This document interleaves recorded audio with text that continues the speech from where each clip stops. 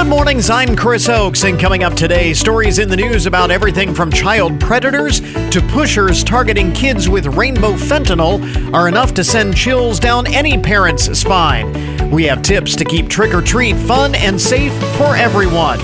Also this morning, celebrating Halloween at the office may sound like a fun idea, but it can lead to a nightmare scenario for your company's legal department. We'll explain. In our Throwback Thursday segment this morning, Ghostland, the haunted history of a country that loves a good ghost story. And the month of November is a good time to give thanks for our beautiful outdoor spaces with the Hancock Park District. Michelle Rumschlag will tell us what's happening. This is the Good Mornings Podcast Edition for Thursday, October 27th, 2022. If you need a reason to celebrate today, we've got it. It is American Beer Day. American Beer Day. I think we could just stop right there. That's all we need. But there's more. It is Boxer Shorts Day. So even better, you can have your American beer in your boxer shorts. Channel your inner Homer Simpson today. Cranky Coworkers Day. I think we all know someone who falls into that category.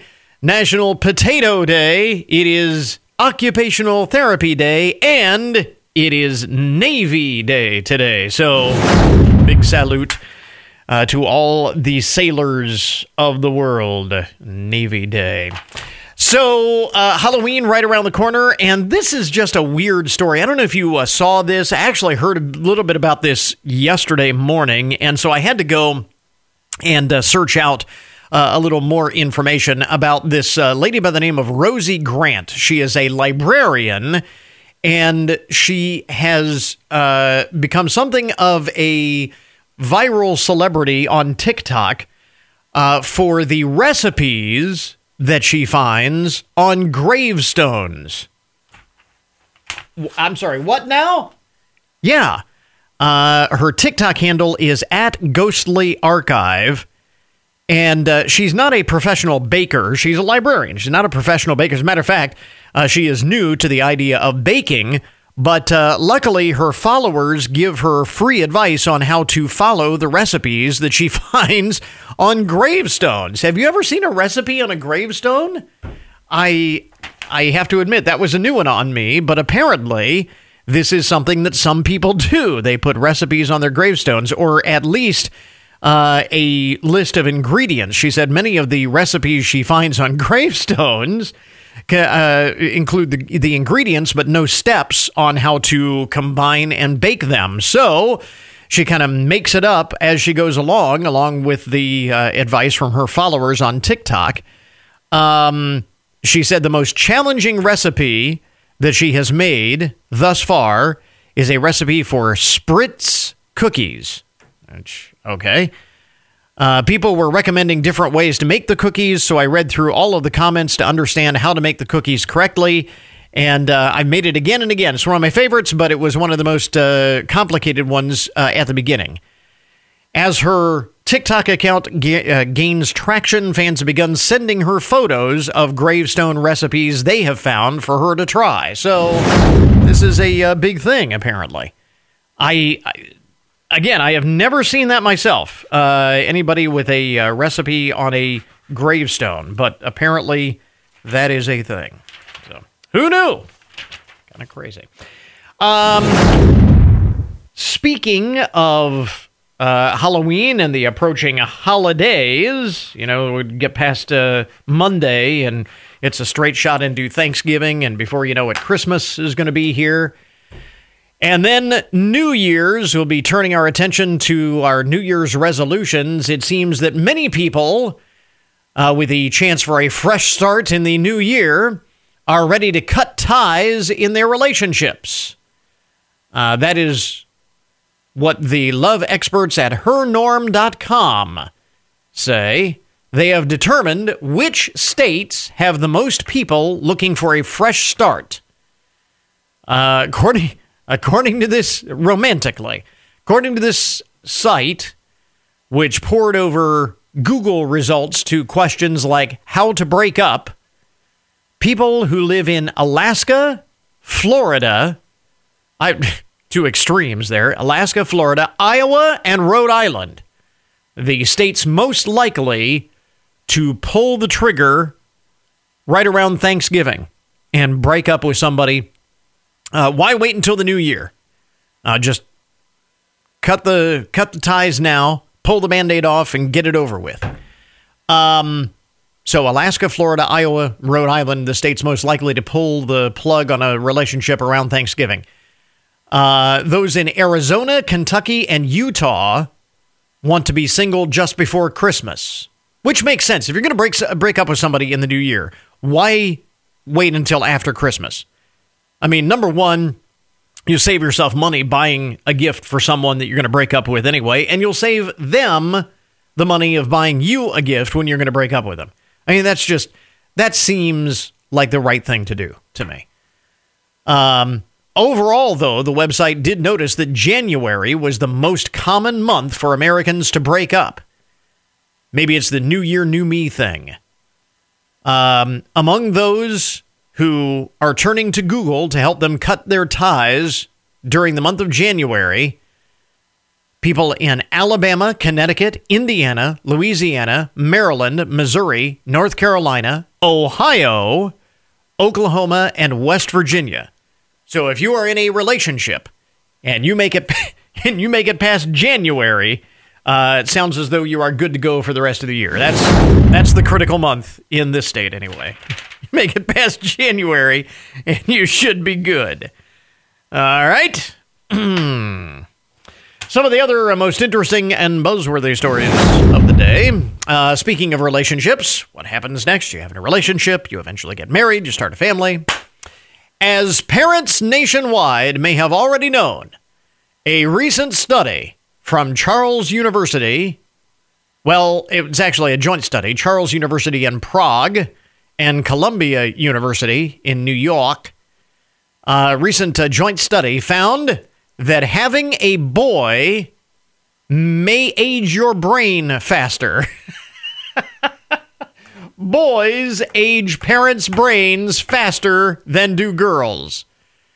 And this was no small study. They gathered data from more than 30,000 people over the age of 50 and their spouses. So you had 30,000 people and their spouses. So I'm assuming that there were a few single parents in there. So I'm guessing, 50 to 60,000 people in the study. And parents performed cognitive tests, which assessed mental skills like memory and understanding. And results showed that parents of sons had a faster rate of cognitive decline than the parents of daughters. And by the way, mothers of sons, so moms who have boys, also tended to weigh more on average.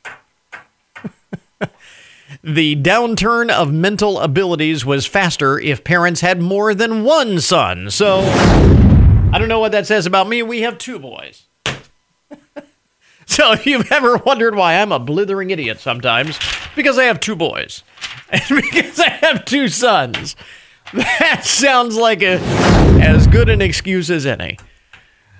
Let's see. Speaking of research, this is another one of those research items here, one of those things that make you go, It is research out of The Ohio State University, and this is the latest pandemic story. As we get past the pandemic and we sort of analyze the effects of what happened over the course of the past couple of years, research from The Ohio State University shows that people who believed conspiracy theories related to the pandemic were also more likely to believe in other conspiracies as well. The data suggests that financial distress during lockdown is linked to a belief in COVID conspiracy theories. Even among those who did not previously believe in conspiracies. So even if you are not predisposed to be a conspiracy theorist, but you bought into some of the COVID stuff, you are more likely to have suffered financial distress. Or is it the other way around? This is what I wonder. Were people who underwent some sort of financial distress as a result of the pandemic more likely to believe the conspiracies that went along with the pandemic? I would have to think that there was a fair amount of that going on. The author of the study noted that internet forums show people tend to go down a rabbit hole after something happens in their own lives. With COVID-19, there was this large event that people could not control. So, in order to make sense of it, one way of making sense of it was by adhering to conspiracy theories.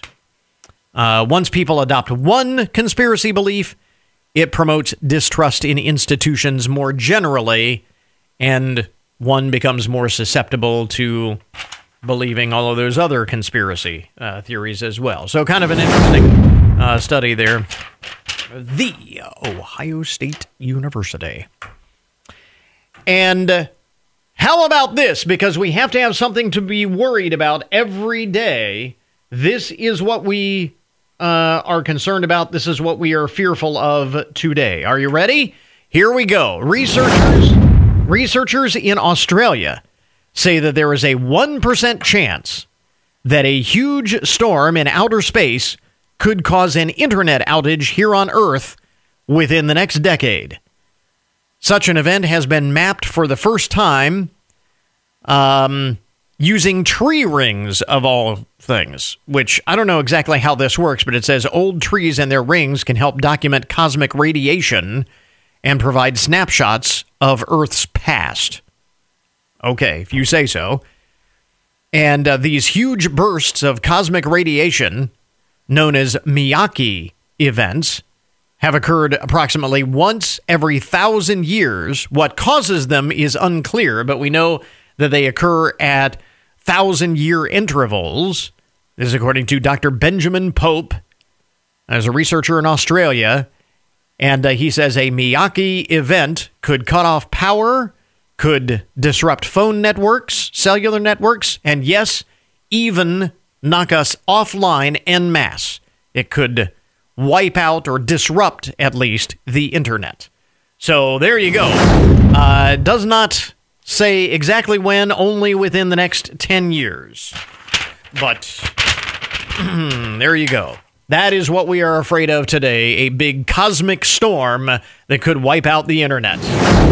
I don't know. On the other hand, is that something we are worried about, or is that something we are looking forward to?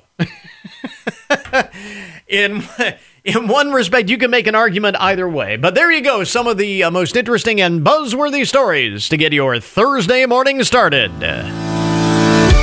WFIN News, I'm Matt Demchek. Your WTOL 11 weather. It'll be mostly sunny today, a high of 52. Partly cloudy tonight, a low of 37. It's almost trick-or-treat time, and while most area communities are holding it on Saturday, some are holding it on other nights. Lieutenant Mark Price with the Hancock County Sheriff's Office says trick-or-treaters need to be very careful while crossing roads, and drivers need to watch out for them. And he says kids need to be patient before eating that candy.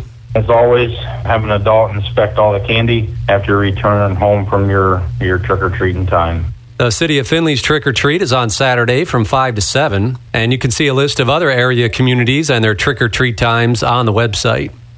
Findlay High School was placed under lockdown for a little while on Wednesday. Findlay City Schools says the lockdown was initiated after the school received what was later determined to be an unsubstantiated threat. The school district said they immediately contacted the police department to investigate. The lockdown began at around 1 p.m., and the school district says out of an abundance of caution, it lasted until dismissal at 2:40 p.m. Get more on the website. A farmer was killed in an accident in a field in Wood County. The sheriff's office says it happened in Milton Township when an unoccupied tractor was being started utilizing the battery from a pickup truck. The tractor began moving and struck the pickup, knocking over the 82-year-old farmer, who was later located by a family member who called 911. The farmer was pronounced dead at the scene. Bluffton resident Fred Steiner will be giving a presentation titled Where Bluffton's Ghosts Sleep on Sunday afternoon at the Allen County Historical Museum in Lima. Steiner will share unexplained stories about his hometown collected during a career as editor of the Bluffton News and Bluffton Icon. He says stories include a 1920 UFO, ghost sightings, and graveyard incidents, among others. He says every town has its ghost stories, and Bluffton's stories have several versions developed from oral history that he's documented over the years. Get more on the presentation on the website. The Ohio Turnpike's second annual Name a Snowplow contest is underway. The 8 snowplow names receiving the most votes will be declared the winners, and they'll be assigned snowplow trucks in service at maintenance buildings throughout the 241-mile Ohio Turnpike. Some of the winners from the contest last year were Snowforce 1, Darth Blader, and Snowmore Mr. Ice Guy. We have a link on the website where you can submit your entries. I'm Matt Demchek for 1330 WFIN and 95.5 FM.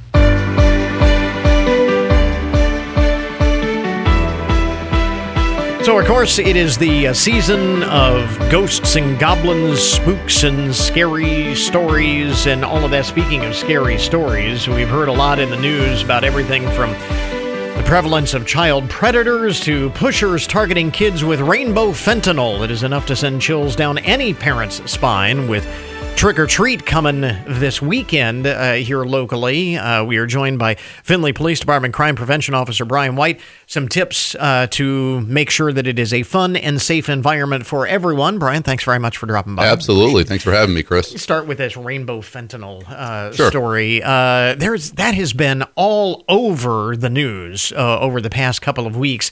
How serious of a problem is this really? Well, this question was recently posed to me, and I passed it along to our narcotics unit to find out if this is something that they're seeing in our area and if it's something that we should be concerned about. Yeah. Luckily, it is something that we're just not seeing right now. Mm-hmm. So hopefully that will maintain knock wood consistent. That's the case. Absolutely. I mean, it is out there. I mean, this is a real thing. I wonder how much of this is actually happening, how much of it is being overblown in the media because it is such a sensational story. I guess we have to be on the lookout for it, right? Well, yeah, absolutely. You should always be on the lookout. And that's what we talk about in crime prevention anyways, right? Always kind of maintaining our surroundings, paying attention to what's going on. So we should always be concerned about it. Yeah. But like you mentioned, it's one of those things where we're talking about kids. That obviously gets a lot of people concerned. Right. And we're also talking about news stories are, again, sensationalized, and people are just sharing them, and that's how we're hearing about them. And fentanyl is such a scary story already. Sure. So the very idea that it might be disguised as a candy or candy might be laced with this is really frightening because, as we know from what we've talked about before and what we've heard about fentanyl, even coming into contact with it can be potentially deadly. Absolutely. And especially if we're talking about trick or treat going around Right. getting candy from strangers, right? Yeah. That is obviously a concern. Yeah. So what do we need to know about candy tampering in general? I mean, the reality is this is relatively rare, but again, not completely unheard of. Absolutely. And this is something I talk with kids about in school. The old adage, when in doubt, throw it out, right? If we're seeing something that just looks maybe just strange, get rid of it. If it's something that's been tampered with, if the wrapper is open, get rid of it. And definitely, number one, make sure parents are inspecting the candy before the children are consuming it. Yeah. Is it a good idea? And I almost hate to bring this up, but I guess reality being what it is, again, we talked about fentanyl being so dangerous just to come into contact with. We're talking about inspecting candy with like rubber gloves and things like that. Well, I would think you go that far? I think that'd be an extreme response. However, again, if someone is concerned about that, that would be a reasonable step, I suppose. Yeah. But again, it's not something that we're really not seeing in our area. So I wouldn't be overly concerned about it at this point. Yeah. And we'll be out there as well as Findlay Fire and EMS. Yeah. In case something were to happen. The other thing that we mentioned at the outset, obviously, stories about child predators again can be very, very scary in the news. But again, you're going up to the front door of houses, people that you don't necessarily know, so always have to be at least cognizant of that in the back of your mind. Absolutely, it's kind of funny this time of year. I go into the classrooms and I talk about stranger danger, right? And one of the first things we talk about is, well, what are we doing at trick or treat, right? Yeah. We tell our kids never talk to strangers, and then we send them up to people's front porches to ring their doorbells. And we talk about the differences, with the differences being all the safety precautions that we take when we are out trick or treating. For instance, we're going in groups; we're not by ourselves. Yeah. In general, there should be a parent there with us, as well as many other parents, right? At least one, Yeah, we're not going into people's houses to get candy. We're just going up to the front porch. So everything is well lit. It's within view, and we're with a group. And for those parents, those chaperones, I mean, a little common sense goes a long way. Absolutely. As you said, with only homes that are well lit and, that kind of thing. Absolutely. Absolutely. And trick or treat is not one of those things that we hear about kids being abducted. That's not common stories that we hear about. Mm-hmm. The more frequent stories that we hear about is someone that's maybe hit by a car on trick or treat. And that's the bigger concern, really. That's what I was going to say. For all of the safety tips, and we talk about all these scary stories that we hear on the news, far more likely that kids will get into issues with respect to the regular types of safety problems that we see all the time. Correct. The National Highway Traffic Safety Administration, they report that children are about 4 times more likely to be struck on trick or treat. That's simply because you get kids running back and forth across the street, and that's why we talk about crossing at intersections, marked crosswalks, stoplights, places like that.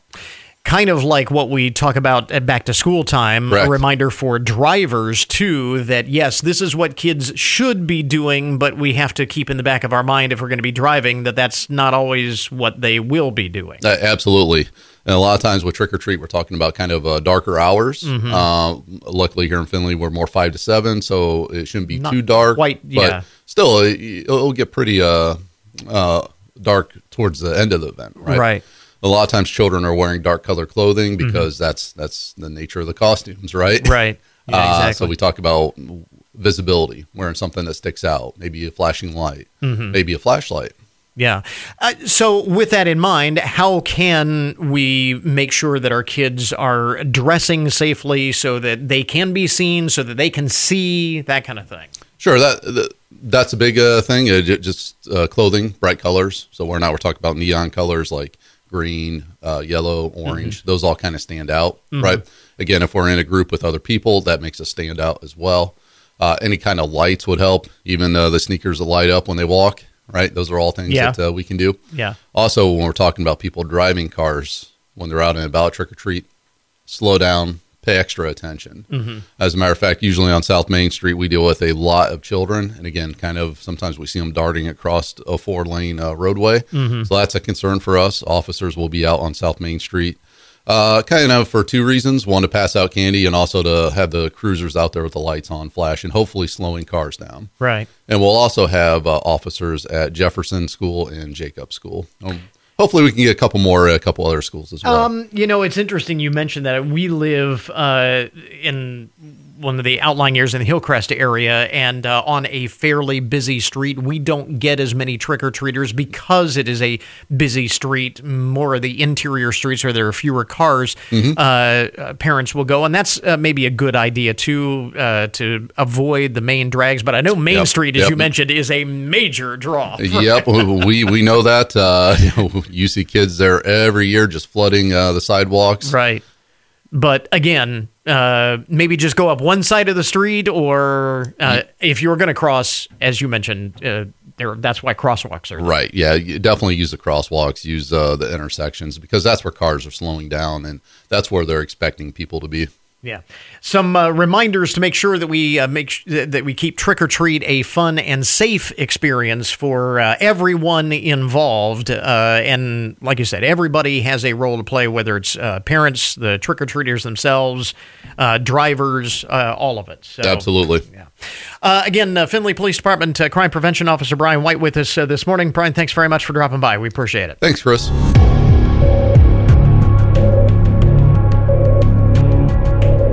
Well, celebrating Halloween at the office may sound like a fun idea at first, but beware, because it could lead to some scary legal scenarios for your company.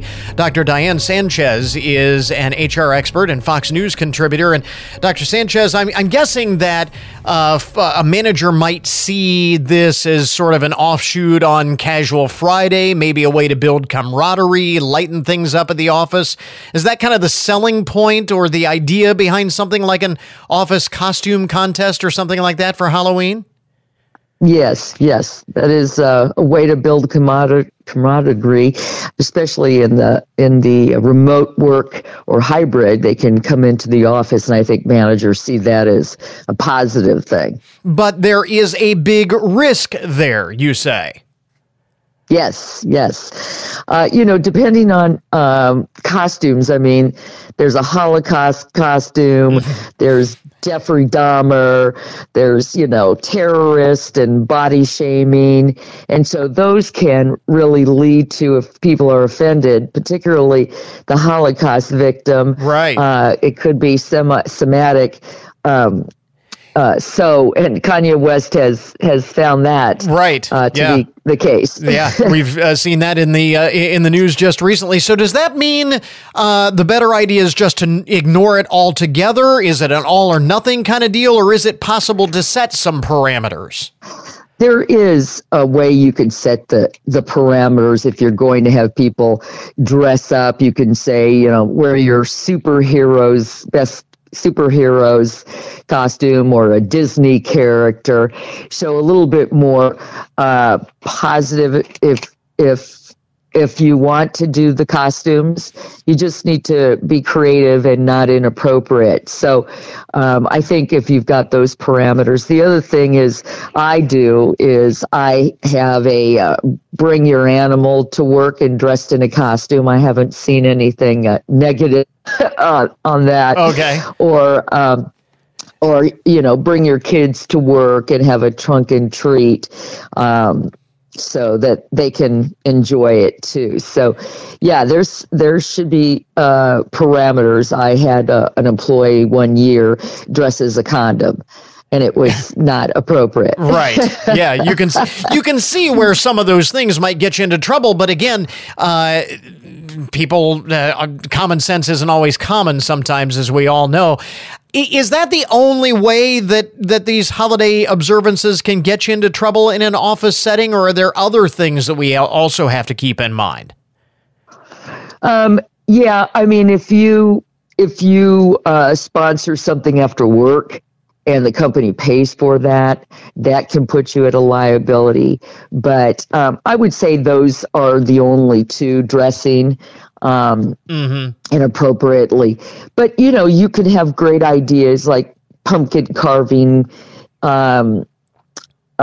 decorating the office, those best themed Halloween food dish. There's a lot of things you can do that create positive work environment. I would imagine that the same cautionary tales would carry through to the upcoming season as well, with Thanksgiving right around the corner, and especially Christmas could be a minefield as well. Yeah, I see less and less of that during that time. It's mostly Halloween where it starts getting to be tricky. And no pun intended. And are there concerns? I mean, I also know that for some fundamentalist Christians are offended by the idea of observing Halloween at all. Is that something that you have to be cognizant of or be aware of if there is someone who might take offense at the whole idea of Halloween to begin with? Yes, absolutely. And they may ask for the day off because they don't want to come in to the work environment. So there are religious entities that don't recognize Halloween as a positive. But yeah, so you could give them the day off if you're going to do those kinds of things, dressing up. Yeah, and again, that's one of the reasons I bring up Christmas as well. As we know, that is a religious holiday. One of the reasons why I think Halloween, in the minds of many, is sort of one of those things that on the surface you think, how can this get me into trouble? Because it's not a religious holiday in the traditional sense of the word, whereas you look at Christmas as being a religiously based holiday. Some of the potential pitfalls there are maybe more obvious. Yeah, so that's why we call it holidays instead of Christmas, right? Because you do have the Jewish faith that doesn't celebrate it. Their big time is Hanukkah. And so, yeah, you have to be cautious. In this day and age, I think we've become more sensitive than we used to be. And so the bottom line, before you decide on whatever way you're going to observe any of these holidays, not a bad way to, as you said, build camaraderie and get everybody in the office involved, especially in this post-pandemic environment where we want to kind of build personal relationships and bond in the office. Not a bad way to do that, but you really have to sit down and think seriously through all of the possibilities. Yes, absolutely.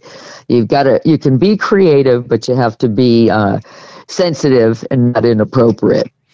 A lot there to think about before you turn everything loose for a celebration in the office, either for Halloween or the upcoming holiday season. Dr. Diane Sanchez, again, HR expert, Fox News contributor with us this morning. Dr. Sanchez, thanks very much for the insight. We appreciate it. Well, thank you for letting me participate. Well, now to our Throwback Thursday segment this morning. American history and geography are naturally fascinating subjects, at least to me anyway. I think to most people it's like kind of an interesting topic. Who doesn't love to learn the history behind America's most interesting places? But these are the stories that aren't told in the textbooks or the travel guides. Colin Dickey is the author of Ghostland, An American History in Haunted Places. What are essentially ghost stories in a historical context. And back in October of 2016, we spoke to him about the book. It is today's Throwback Thursday.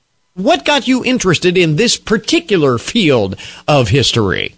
Yeah, I mean, I grew up in San Jose, California, which maybe some of your listeners know is home to the Winchester Mystery House, this famously haunted house. It was built by the daughter-in-law of the guy who founded the Winchester Rifle Company, and she became convinced that her family was cursed by this rifle and anybody who'd ever been killed by it, and she built this house that almost, according to legend, she built it to be a sort of labyrinth to keep ghosts at bay. And so, it's a 160-room Victorian mansion. It just goes on forever, and it sort of, has no real rhyme or reason. It kind of sprawls in every direction. And I grew up next to it. I always loved it. I always loved just sort of imagining that story and this person who'd built this such a strange place. And I really wanted to figure out, why are some places, thought to be haunted, and, why are some buildings so, so famous for their strange stories. And it kind of led me to kind of try and understand a little bit more about, our,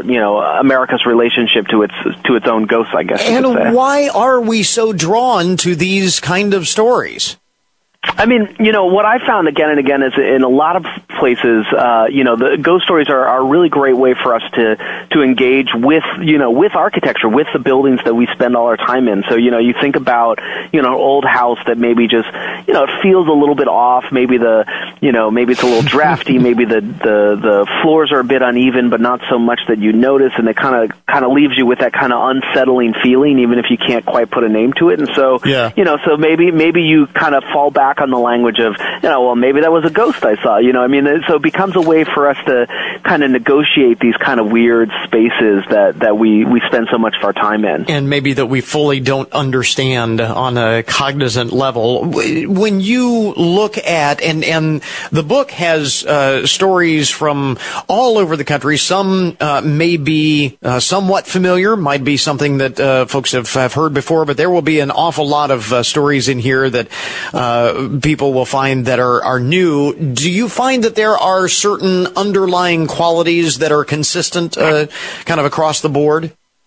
I certainly found different themes that would show up, in unexpected places, and the Winchester Mystery House. Here's a woman who lived alone, who didn't remarry after her husband's death. You have the idea of the spinster, the kind of Miss Havisham character from Great Expectations. I found that in a couple places. Women who live alone in weird houses tend to be associated with ghost stories sooner or later. So that's a thing I found. I found places like haunted asylums and haunted mental hospitals and haunted prisons that pop up all around the country and have some of the same kind of linking stories associated with them. So yeah, you do find a couple themes that run through the country. And one of the things that I think is interesting, you point out that through these ghost stories, we can confront some of the cultural and societal shortcomings of our past, those who were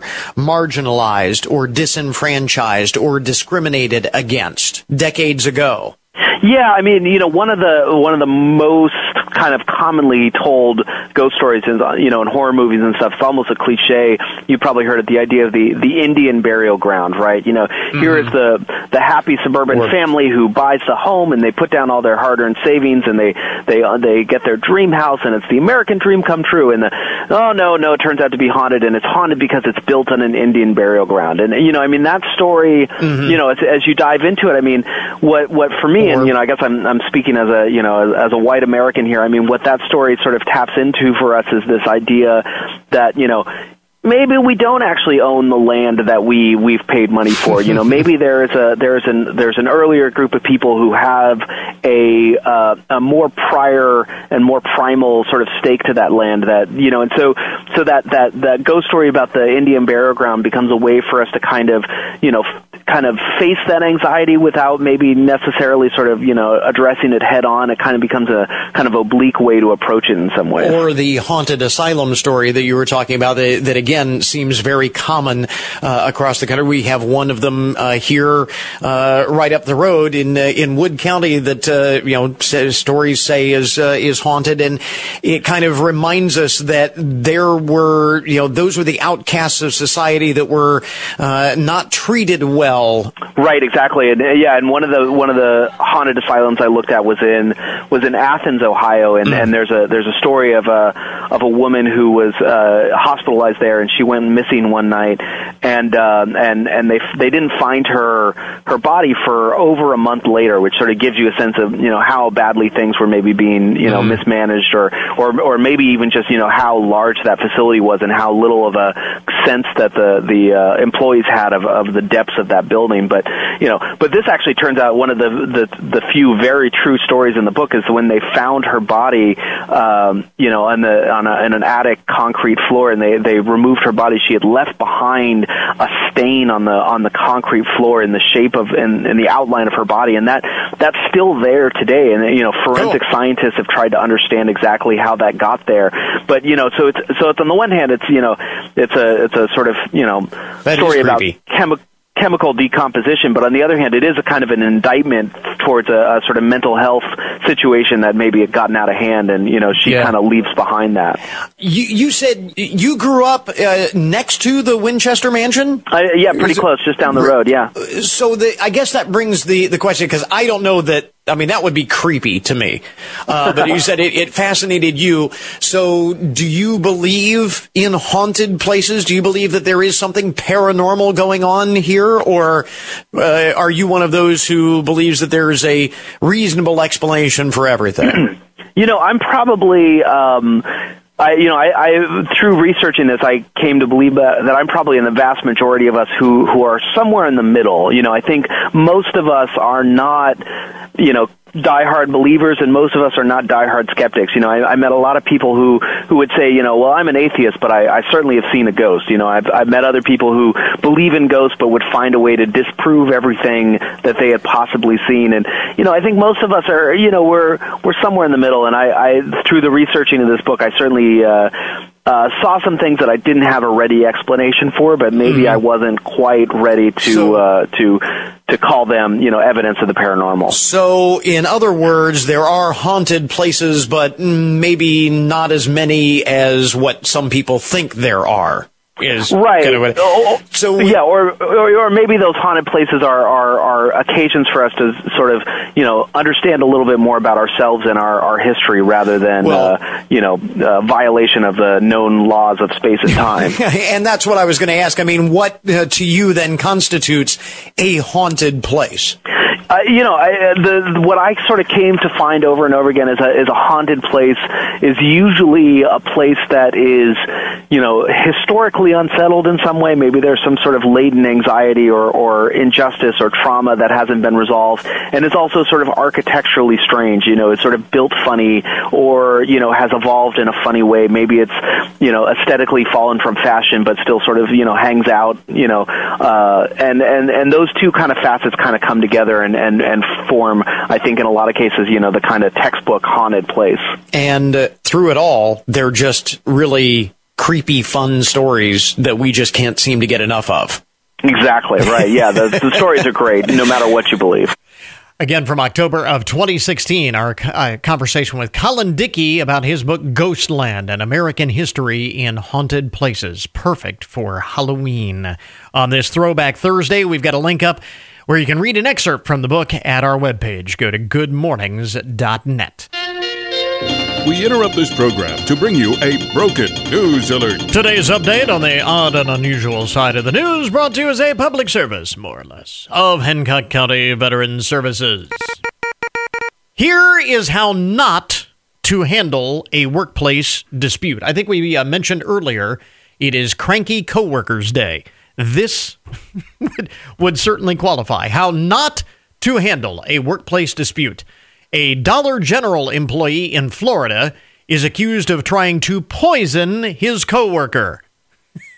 Police say they were called to the store in DeLand, Florida, north of Orlando, on Monday to investigate. One of the workers said that they left their soda unattended while he went to the bathroom. Had to use the facilities. And when he came back, his drink smelled like bleach. Has a very distinct aroma. Jerome Ellis is facing charges after he was caught on camera pouring bleach into the drink and then spitting into it for good measure. That's nice. Mr. Ellis admitted the crime. Apparently, he tried to be sly about it, but only after he poured the bleach into his coworker's drink, he realized that there were security cameras, and so he tried to disable the security cameras. When that didn't work, he initially tried to explain away the whole thing as just an innocent mistake, but eventually admitted that, yes, he did deliberately try to poison his coworker, and he explained by saying that the other guy was being difficult to work with.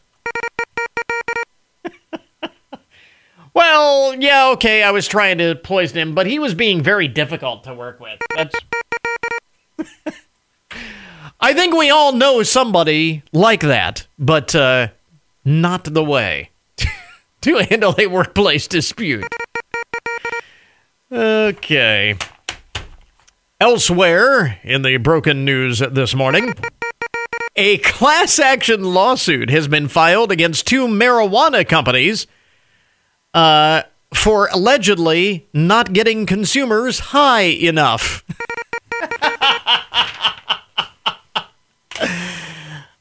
See, this is what happens when you legalize marijuana. You open up this whole Pandora's box of possibilities here. A lawsuit filed against Dreamfields Brands and Med for America, Inc.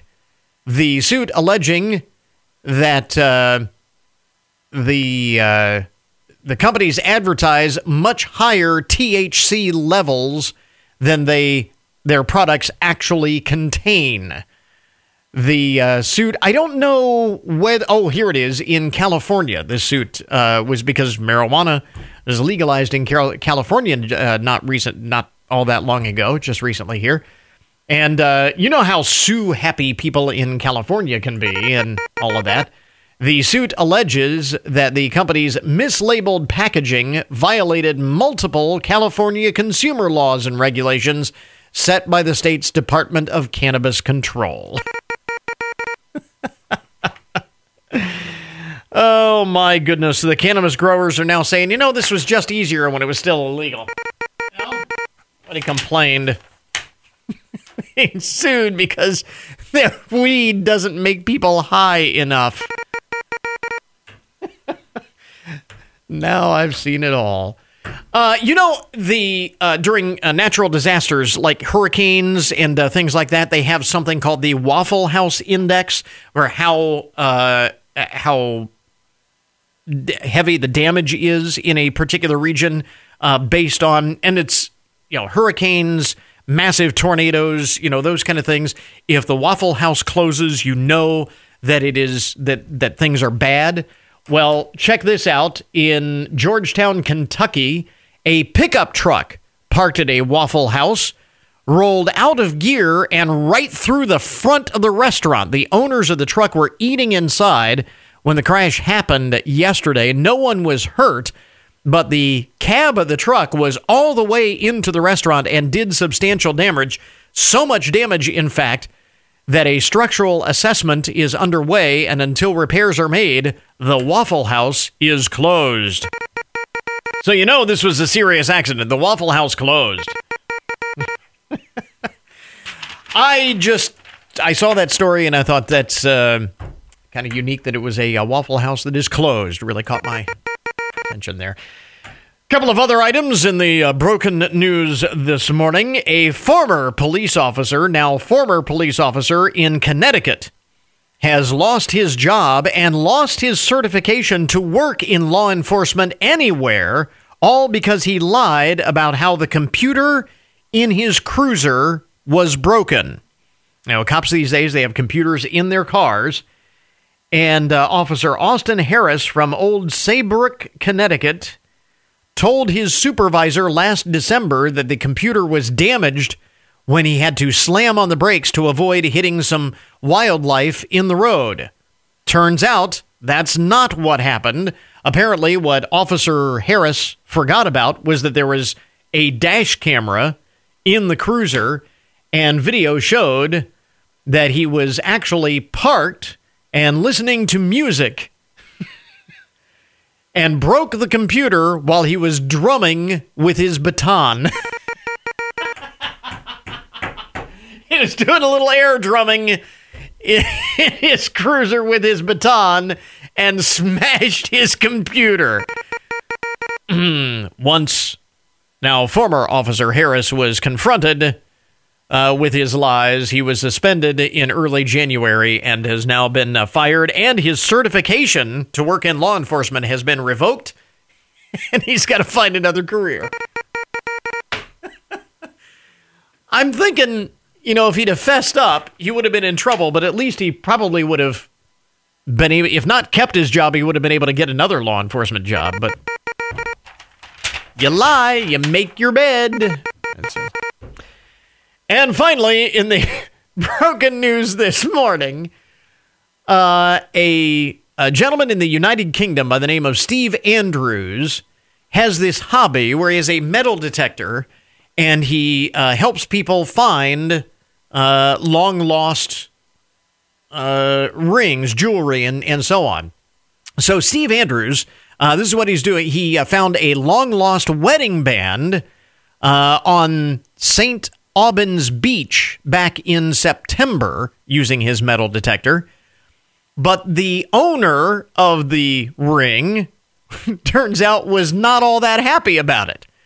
Mr. Andrews found the wedding band at St. Albans Beach in September, posted a photo of the ring in a Facebook group where it began to gain traction, and then he says he received a surprising message. The owner of the ring, turns out, had chucked it into the ocean after a nasty divorce and didn't want it back. He said, "Do me a favor, go and throw it back into the ocean." Mr. Andrews promised to return the band back to the sea the next time he's there. He said most of the time people are happy to retrieve their lost valuables, but not in this case. I threw it in the ocean for a reason. I wanted to stay there. There you go. That is today's broken news report. This update on the odd and unusual side of the news brought to you as a public service, more or less, of Hancock County Veterans Services, we now return you to your regularly scheduled programming. It's the radio broadcast that panicked America. From October of 1938, WFIN is pleased to present War of the Worlds. As I set down these notes on paper, I'm obsessed by the thought that I may be the last living man on Earth. War of the Worlds, presented on WFIN by Pete's Auto Service. Listen Halloween afternoon at 5. And happy Halloween from 1330 WFIN, WFIN.com, and 95.5 FM.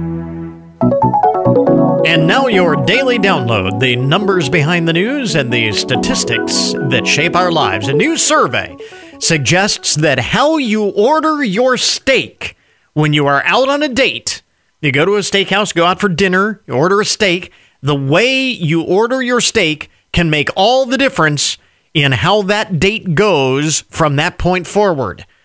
According to this poll, more than 1,000 meat eaters, obviously they didn't ask vegetarians, they didn't ask vegans, they asked meat eaters, a poll of more than 1,000 carnivores. 1 out of every 3 say that they judge a date harshly. They would judge a date harshly if they were to order their steak well done. So don't do that. And that is not the only feeding faux pas when it comes to your meat. According to the poll, 42% say that they would look down their nose at a date if they reach for the ketchup. You order a steak and then you put ketchup on it, that is a no-no. Even more so than ordering it well done. It's about 33%. 1 in 3 say that they would judge a date harshly if they order their steak well done. 42% say if they reach for the ketchup, that's a deal breaker. By the way, men and women unanimous in their disdain for that. So both guys and gals, you are being watched and judged how you eat your steak.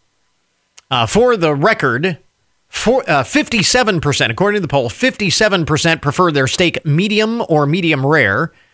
78% feel the best way to prepare it is on a grill instead of a pan, oven, or air fryer. And according to the poll, 70% of respondents consider themselves meat lovers. No secret that Americans love our steaks, love a good steak. 70% consider themselves meat lovers, to the point that 64% said that they would request steak as their final meal. So I know we've been talking all about Halloween and all of that with the spooky holiday coming up on Monday and trick-or-treat this weekend in Findlay and so on and so forth, but November is right around the corner, and the month of November is a good time to give thanks for our beautiful outdoor spaces. Well, thank you. The Hancock Park District. I just do programs. I have a little part in it. So. Michelle Rumschlag is here from the Hancock Park District. And coming up, before we get too far ahead of ourselves, yes. Next week is the final fall float trip? Yes. So the first weekend, which I believe is the 5th and the 6th, is our last self-guided fall float trip. Mm-hmm. And so, of course, this year we only did select weekends. Right. And our one a couple weeks ago, it was in the 70s and beautiful. Yeah, but, absolutely gorgeous. And the last couple of years, we've been pretty lucky with the first weekend in November. It's been nice. Mm-hmm. I mean, it could be 40 and then people won't sign up. Nip in the air, as they say. But right. So, of course, you have to sign up online or stop at the office, but you do need to pre-register by 1 o'clock on Friday afternoon. It's still just $10 a person, but they start at 1 o'clock, and it's kind of our special float trip that you go upstream, come back, self-guided, and then it's just single kayaks and canoes are available for rental, and it's double occupancy in the canoe. So both you do need to sign up. Not just one person reserving the canoe. Gotcha. I need both people in the canoe to Very sign up good. for And that. and it's just 2 in a canoe, so if you're doing something with the kids or something like that. Right. You'd have to do something else. Right. So it's just usually, it's usually adults and stuff that we've got. So just 2. So this week, yes, and you need to sign up by Friday for Saturday and Sunday. But that's on the 4th, so we've got a little bit next week. So we got a little bit of time, but just want to put that out there. And then that'll be we'll be taking the boats to storage and taking the docks out soon after that, and then looking to next Memorial Day weekend. Because you're going to be doing all that because it's going to get cold and... Yes, and it won't be, ideal to be... freezing over and all on of that. the water. Oh, my goodness. I know. It's kind of crazy to think about. What else is going on in the month of November? Well, we have our Little Hands Nature Club program taking place on Tuesday, November 8th. And it's going to be, it's entitled Oh Deer. So it's all about the white-tailed deer. And so we're going to do, it's little hands-on stations. So they get to do a memory match on their life cycle. One station is called Let's Plan a Deer Picnic. So that'll be talking or sorting through, what do deer eat with their tracks. And then, of course, having the skull and the fur and all that fun stuff. And so this is going to be taking place at Riverbend Recreation Area in the Meadows Activity Area there at Shelter 7 at 10 o'clock. This is for kids ages 3 to 6 with an adult, but other age siblings are welcome to attend. Free, no registration necessary. So Tuesday, November 8th. Okay. And so now if you know Shelter 7, it's got walls, but it's not enclosed. Okay. So it's not like Shelter 3 or Shelter 2. Some of them, I can get inside. So just, just dress appropriately. Dress weather, right. You might get hat mittens out or, okay. If it's snowing, I will be, oh my gosh, I don't need to know that early. But if it's cold or whatever, rain or shine, I will be there. But just, again, it's not an enclosed shelter, so just want to remind people of that. Very good. So just let everybody know that will be happening. What else is going on? So, of course, this is the season that migration is happening. A lot of things are flying through. Oh, yeah. And so we're going to have a couple of things happening on Sunday, November 13th. First, we're doing a Birding the Wetlands hike at 9 o'clock, meeting there at the Dold Lake area. All ages are welcome. And so it's kind of walking through the new wetland area that we have there, Oakwoods Nature Preserve, and kind of looking for different kinds of birds, but highlighting maybe the waterfall that should be kind of flying through. Even though it's been dry, we still have a few of our ponds that still have water. Okay. And so that's a great area for waterfowl to stop over. And we typically see things that we don't see at other times of the year because of the migration? They're just traveling through. So some things might kind of pit stop here in the spring and then also again in the fall. Okay. And they just stop over, and a lot of the waterways is one of those. So like Finley Reservoirs or any of our water areas. So it's a good time to watch, and certain things fly through at some things start as early as August to fly back south. And so some things are still kind of at the trail end of November, still kind of going through. And then we also have a waterfowl migration open house that afternoon inside the Discovery Center from 1 until 4. And again, just kind of talking about what species we have here and then, who's flying through.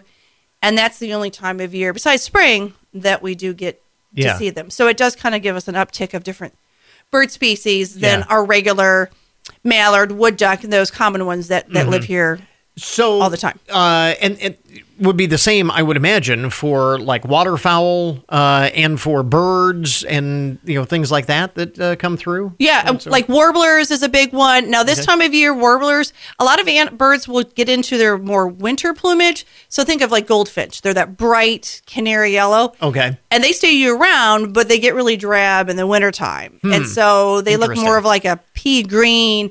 And they're not as brightly colored. They're one that will do that. So not only do you see things that you wouldn't normally see, species that you don't normally see, you also see the stuff that we normally see, but in a different light. Right. So they do that. Like a cardinal does not. A European starling is another one that has a winter plumage, and then we also get those winter visitors. So like the juncos.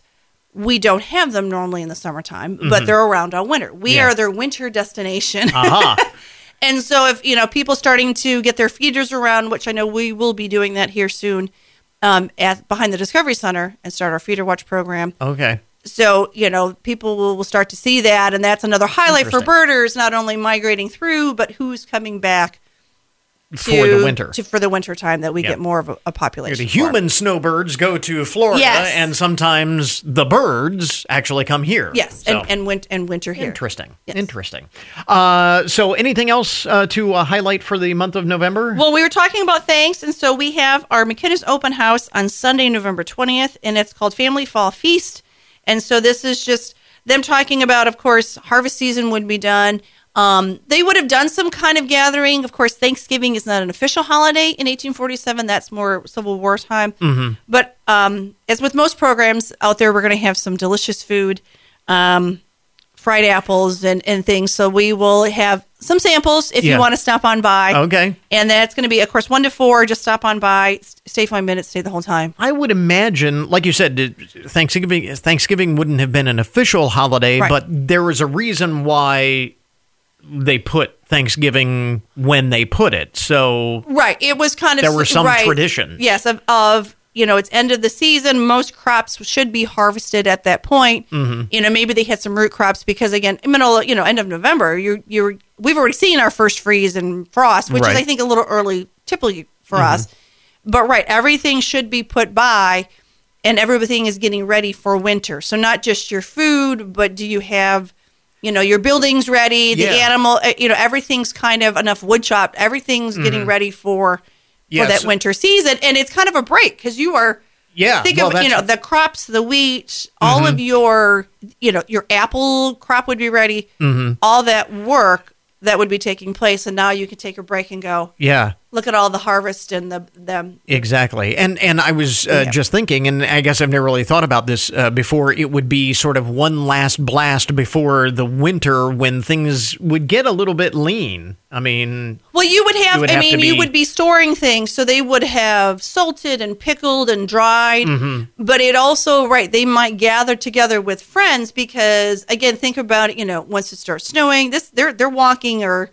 horse and not even horse and buggy, but like cart and stuff like that. So it might be something where they would have, and you would be sustaining yourself on whatever it is that you stored up during the growing season and in the fall, and that's why it would be hard to imagine not knowing when that first frost is coming, because again, a lot of the root crops when spring was coming, those root crops are underground and they're safe, but if you've got stuff that's still sitting out, that frost comes and kills everything. It could be devastating for a family. So and that was a reason too, like the children, we've been doing some school programs about the children going to school. They didn't go to school during harvest time. It was so important for everybody to be home, and then once winter came, then everybody could go back to school.